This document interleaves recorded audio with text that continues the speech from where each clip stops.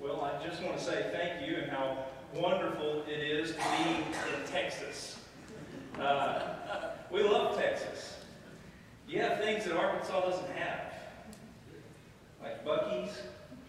Would you all believe that today was the very first Buc-ee's experience I have ever had in 42 years of living?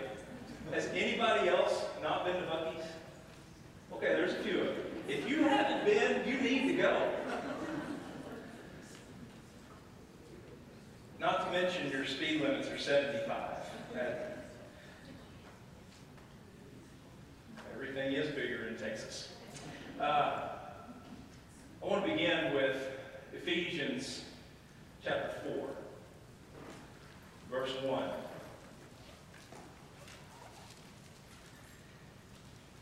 Paul says, I therefore, a prisoner for the Lord, urge you to walk in a manner worthy of the calling to which you have been called, with all humility and gentleness, with patience, bearing with one another in love, eager to maintain the unity of the Spirit in the bond of peace.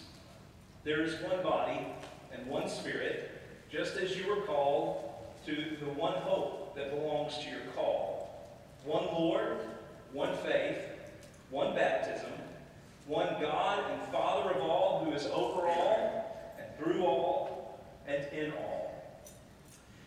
These are Paul's words to a church that had some struggles along the way. And it's interesting to me that throughout Paul's writings, he talks about the church, and he identifies the church as a body. The body of Christ, he will say. And later in Ephesians, he identifies the church as the bride of Christ. As he's talking about husbands and wives, and he says, listen, this mystery that I'm sharing with you is really about Christ and the church. And we realize who we are as the people of God, coming together as a body, that we, in fact, are the bride of Christ. We are the body of Christ. He is our head. Isn't it interesting to you how our bodies, when they're not functioning properly, it causes a lot of grief and turmoil, pain, suffering?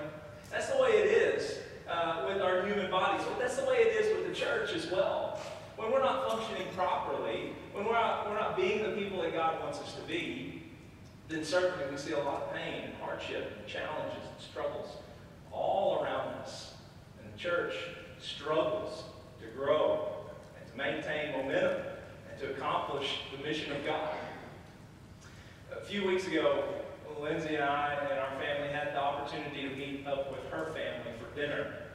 Now, for the last 2 years, Lindsay's nephew has been the cutest boy. And he still is. I mean, just take a look at him. And he's been the baby of the family. And everyone caters to him and oohs and ahs over him. Look how cute he is. This is Luke, by the way, and Luke is 2.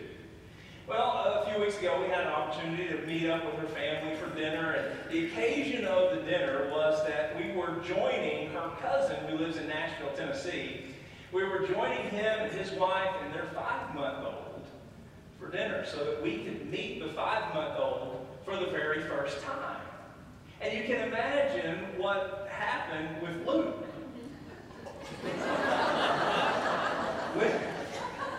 Lindsay had the opportunity to hold Chase, who is just the cutest little baby. And she decided she was going to go over and show Chase to Luke. And this is Luke's response. You ever feel like Luke? I mean, you really think about it. Isn't it hard sometimes to accept people that are either new or different from us? And we end up getting, well, maybe just spiritually, maybe not for real, sometimes for real, but we end up getting this kind of look on our faces. And we cut our eyes over because we're thinking, I really don't want to accept that person. The truth is, we're all challenged by this all the time. And if we're honest about it, we'll admit that yes, indeed, there are so many times where we feel threatened, where we feel that our position is being challenged. And that's exactly what was going on that night still caters to Luke because Chase went home, right? Went back to Nashville, so Luke's good again. But in this moment, everyone was oohing and awing over Chase. And it caused this feeling in Luke. I think the hard thing for us is realizing that too many times in the church, this is what occurs. I want you to think about a few things with me tonight, dealing with accepting others that are different from us and loving people that are different from us. When you think about the need for unity, I think the foundation of Christian unity is love. So you think about what Jesus had to say. Jesus told his disciples all through his ministry how to treat other people, how to treat one another. And we see, especially in the Sermon on the Mount, Jesus giving this great treatise of what it looks like to be one of his followers. If I were to ask you the question tonight, if you knew that the end of your life was near, and you were praying to God, and I asked you the question, what would you pray for? How would you answer? If you knew that your life was nearing its end, and you were praying to God, what would you ask for? What would you pray about? Yesterday I had the opportunity to be with a dear sister of ours, Joanne Castile. Joanne has been battling cancer for a long time. And I got a call yesterday afternoon at about 3 o'clock that they had called hospice in. And so I went over to her house and I was kneeling down beside the chair that she was lying in. And just talking to her, you know, and like we always do, back and forth. And she still had her sense of humor. She's a feisty lady. And she still had her sense of humor, and we were going back and forth. She had fallen about a week ago, I guess, and had bruised her eye. And I told her that her eye was looking a lot better. You know, I didn't want her to get any more fights and that kind of thing, you know, and she's laughing back and forth. And finally kind of got real serious with her, and I just asked her, I said, I want to pray with you, and is there anything that you want me to pray for specifically? And in her very weak voice, she said, peace. And so we did. We prayed. And on our way here this morning at about 10:30, I got a call that she had passed away this morning. But the thing in her mind, she knew that her life was ending. The thing she wanted to pray for was peace. What would you pray for? What would you ask God for? Let's look at John 17. As John records some of the final words of Jesus to his disciples, we see in John 17, John revealing more of the prayer of Jesus in the last moments of his life. And I just want you to listen to the prayer. Jesus prays, Father, the hour has come. Glorify your Son, that the Son may glorify you, since you have given him authority over all flesh, to give eternal life to all whom you have given him. And this is eternal life, that they know you, the only true God, and Jesus Christ, whom you have sent. I glorified you on the earth, having accomplished the work that you gave me to do.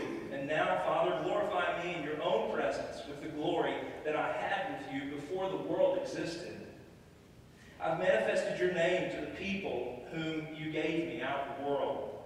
Yours they were, you gave them to me, and they have kept your word. And now they know that everything that you have given me is from you. For I have given them the words that you gave me, and they have received them, and have come to know in truth that I came from you. And they have believed that you sent me. I'm praying for them. I'm not praying for the world, but for those whom you have given me, for they are yours. All mine are yours. Yours are mine. And I'm glorified in them. And I'm no longer in the world, but they're in the world, and I'm coming to you.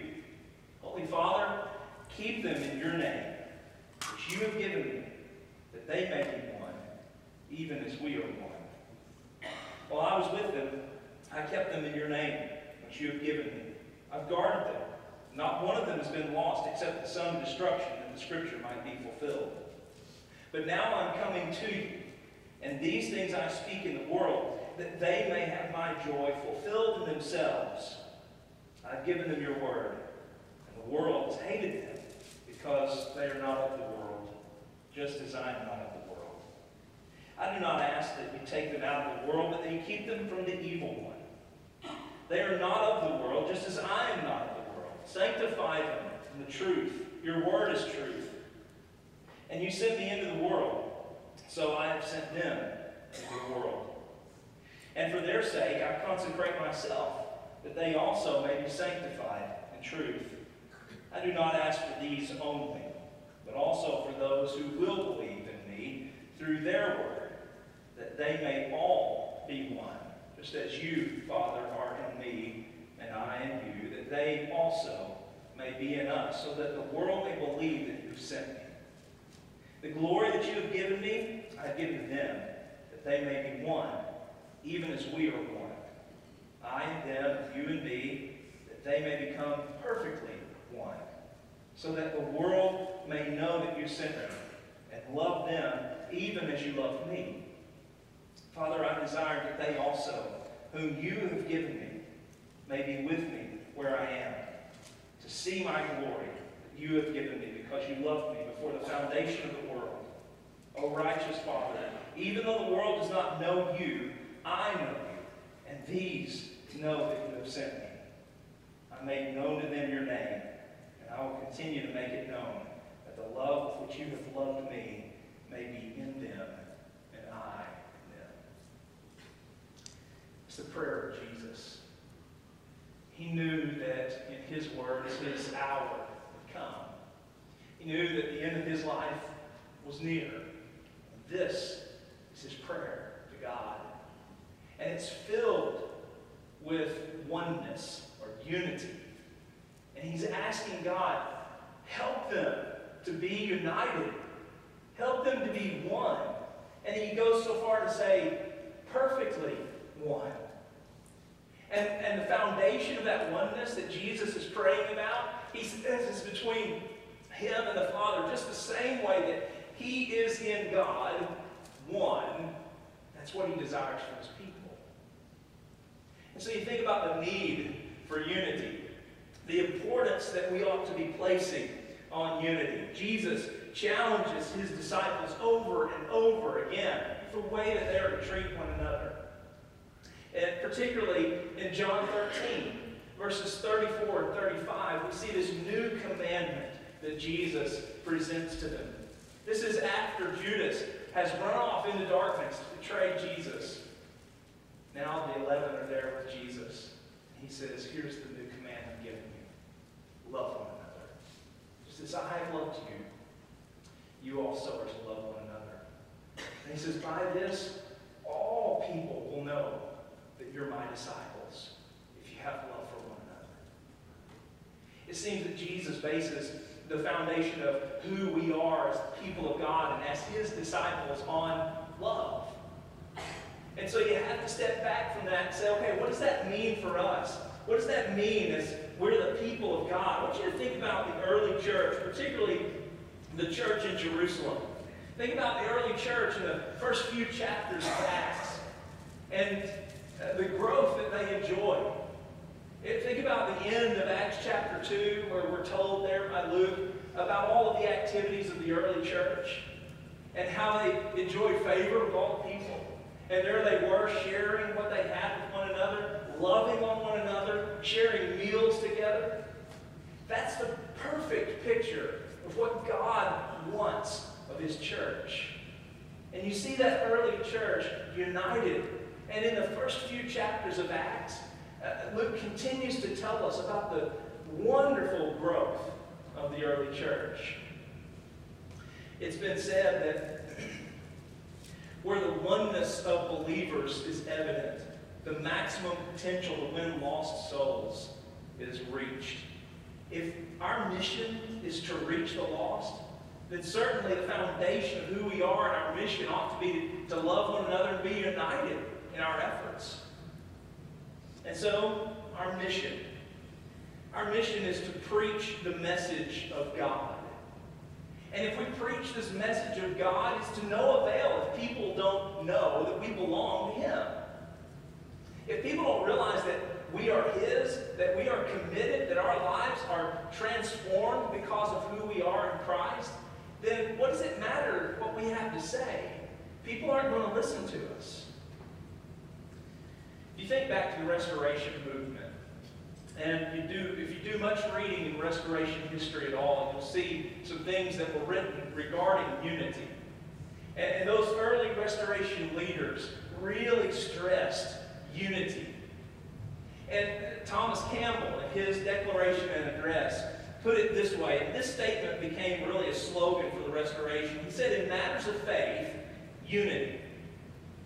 He says, in matters of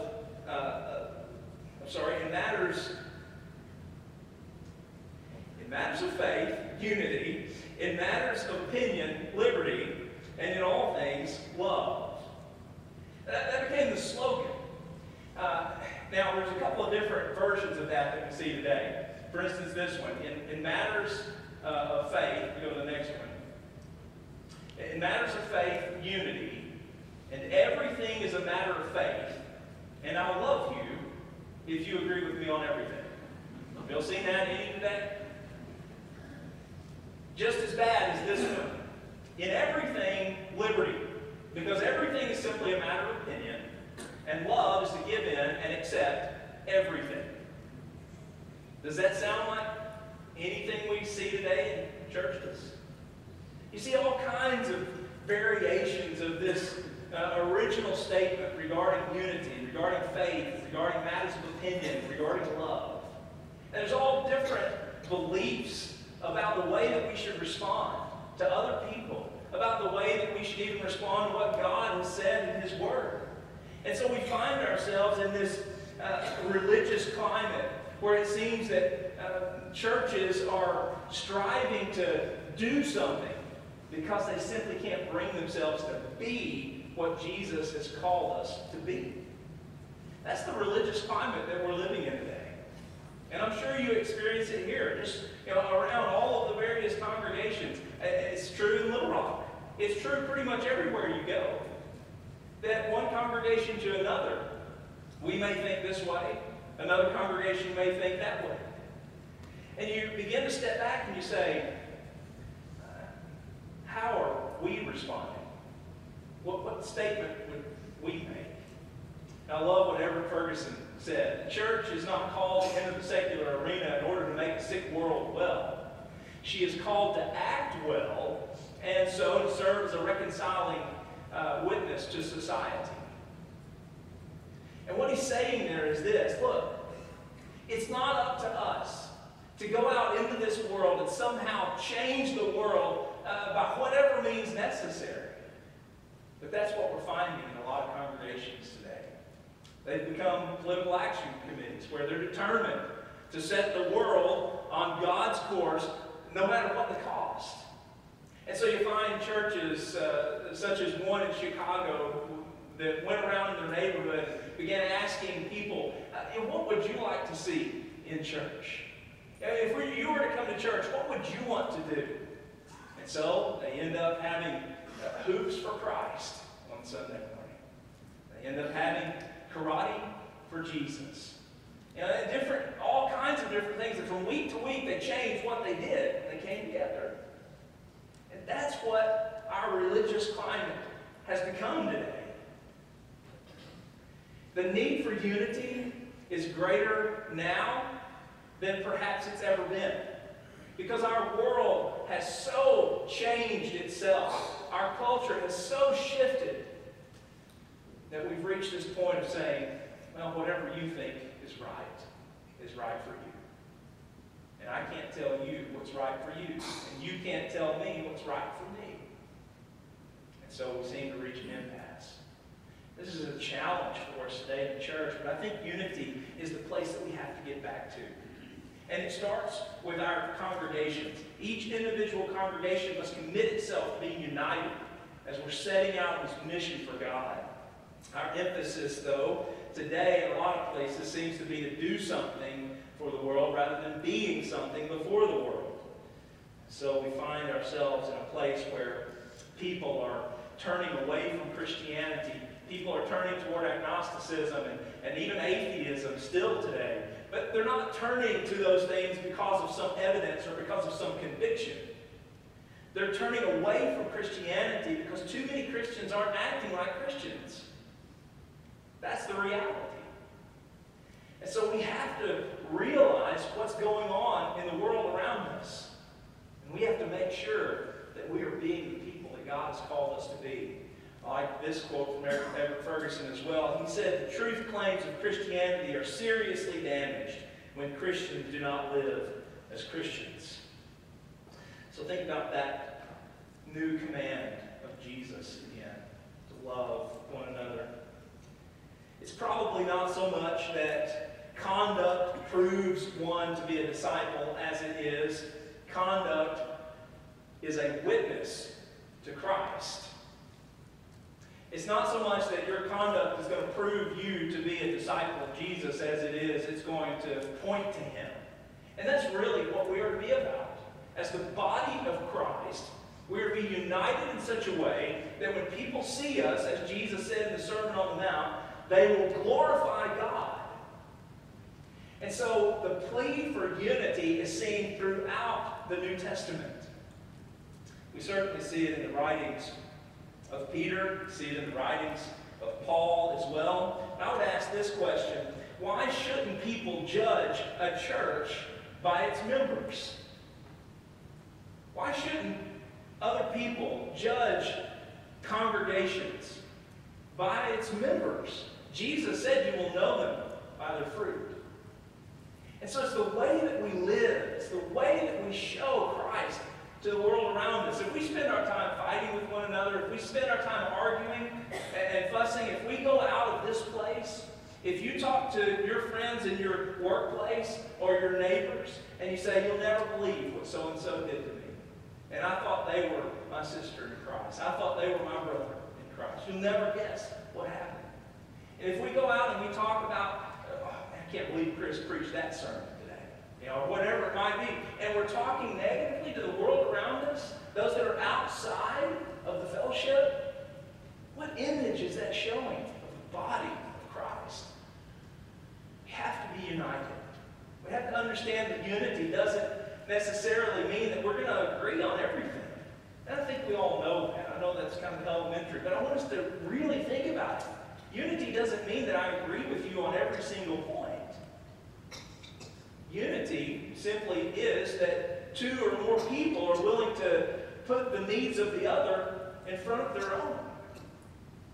And so we've got to reach this point of realizing that as the people of God, we have a mission.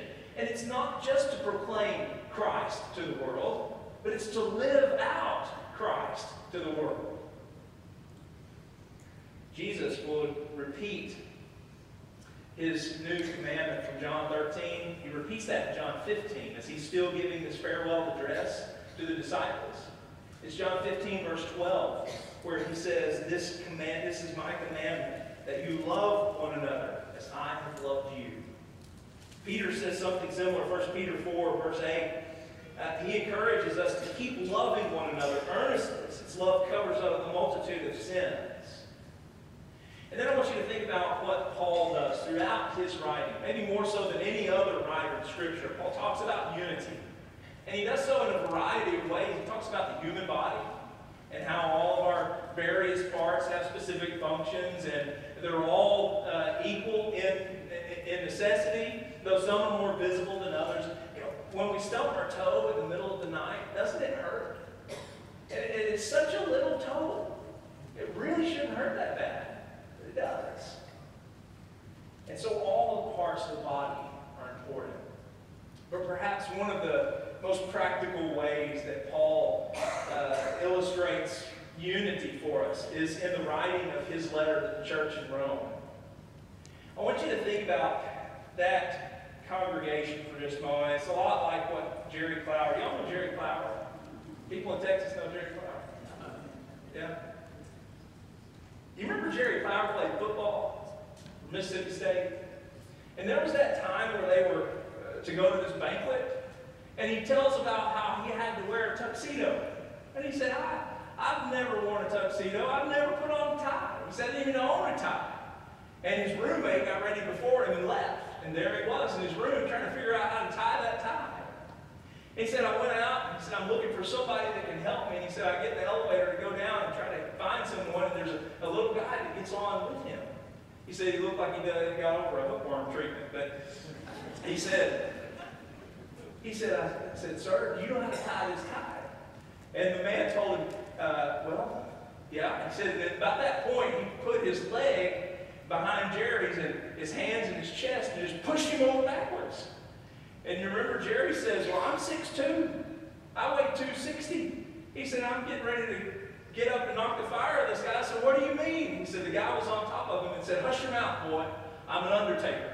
The only way I can tie this tie is for you to be laying down. So, I tell you that because it reminds me of this. The background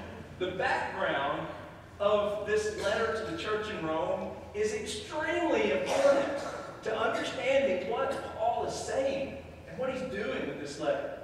And the foundation of Romans is unity. It's a plea for unity for this church. They're struggling with each other.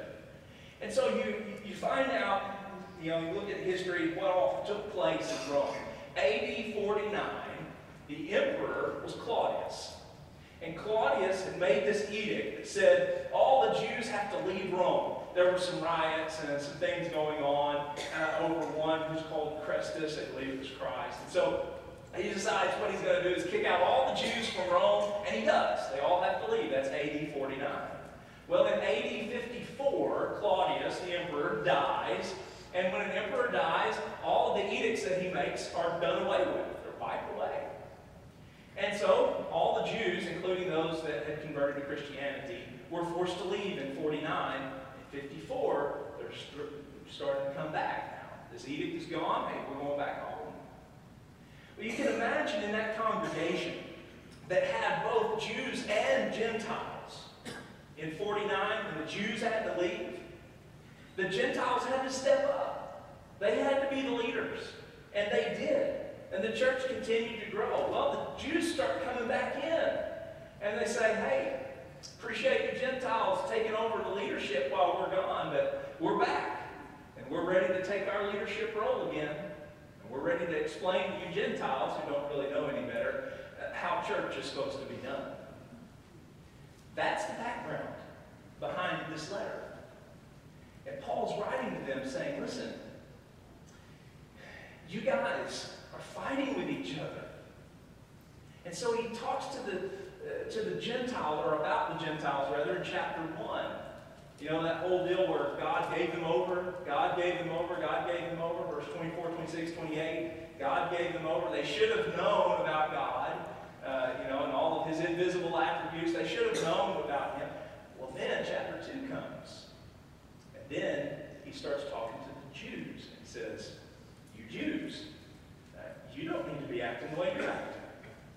And then finally chapter 3 comes. I'm sure we're all familiar with Romans 3:23. For all have sinned and fallen short of the glory of God. And over, back and forth, he talks to the Jews, then the Gentiles, then the Jews, then the Gentiles. Finally, he gets to Romans 12, verse 1. I appeal to you, therefore, because of all of this that I've been saying to you, I appeal to you, therefore, brothers, by the mercies of God, to present your bodies as a living sacrifice, holy and acceptable to God, which is your spiritual worship. Do not be conformed to this world, but be transformed by the renewal of your mind, that by testing you may discern what the will of God is, what is good and acceptable, perfect. He's saying, listen, this is what you need to be concentrating on. Not worrying about fighting with one another, not worrying about your position or your power, not being like Luke saying, hey, you guys are coming in taking our spot. He says, present yourself to God as a living sacrifice. Marshall Keeble always said the problem with living sacrifices is they keep crawling off the altar. And that's true with us. We keep walking away. Now listen to what he says in verse 3, Romans 12, "For by the grace given to me, I say to everyone among you, not to think of himself more highly than he ought to think, but to think with sober judgment, each according to the measure of faith that God has assigned." What he's saying there is this: don't be self-intoxicated. Don't be drunk on yourself.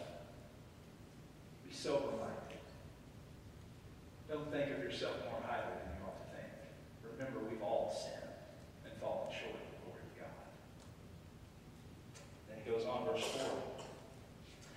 "For as in one body we have many members, and the members do not all have the same function, so we, though many, are one body in Christ, and individually members one of another. Having gifts that differ according to the grace given to us, let us use them. If prophecy, in proportion to our faith. If service, in our serving. The one who teaches in his teaching. The one who exhorts in his exhortation. The one who contributes in generosity. The one who leads with zeal. The one who does acts of mercy with cheerfulness." Recognize that God has blessed us all. And don't think that you're better than somebody else. Don't be self-intoxicated. Be sober-minded and serve. Use the gifts that God has given you to bless. And then, verse 9 and following.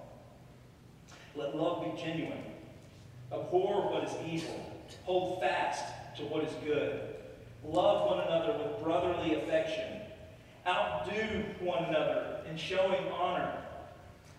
Do not be slothful in zeal. Be fervent in spirit. Serve the Lord. Rejoice in hope. Be patient in tribulation. Be constant in prayer. Contribute to the needs of the saints. Seek to show hospitality. Bless those who persecute you. Bless and do not curse them. Rejoice with those who rejoice. Weep with those who weep. Live in harmony with one another. Do not be haughty, but associate with the lowly. Never be wise in your own sight. Repay no one evil for evil, but give thought to do what is honorable in the sight of all." And notice verse 18. "If possible, so far as it depends on you, live at peace with everyone." Don't be a person who creates strife. Understand who you've been called to be. That's exactly what Paul is saying here to them. This church that has been fighting with one another. Paul wrote this in the winter of 56 into 57. And so you can imagine 2 years after the death of Claudius, the Jews start coming back in. All of the troubles begin to happen in this church. And it struggles over power. Over how we think the church ought to be. And so we realize very quickly that Paul is trying to share this very important teaching with us even today. Sadly, a lot of churches are like the church in Rome. They're a mixed group. They struggle for power. They have issues with one another because, well, I think it ought to be this way. Someone else says, no, I think it ought to be that way. I think we ought to sing these songs. I think we ought to sing these songs. And it becomes power struggle over these matters of opinion. I want you to think about Romans 15. Paul keeps going. He says in verses 5 and 6 that we need to be of the same mind with one another. He says, may the God who gives endurance and encouragement give you the same attitude of mind toward each other that Christ Jesus had. Verse 6, so that with one mind and one voice you may glorify the God and Father of our Lord Jesus Christ. Can you imagine the chaos that would ensue in our bodies if we had two minds? If you had two minds, which mind would your body listen to? So Paul is urging these Christians, recognize who you are as a child of God. Recognize our great example in Jesus Christ. Paul would put put it this way, Philippians 2, verse 5, very familiar passage. Have this mind among yourselves, which is yours in Christ Jesus, who, though he was in the form of God, did not count equality with God a thing to be grasped, but he emptied himself by taking the form of a servant, being born in the likeness of men.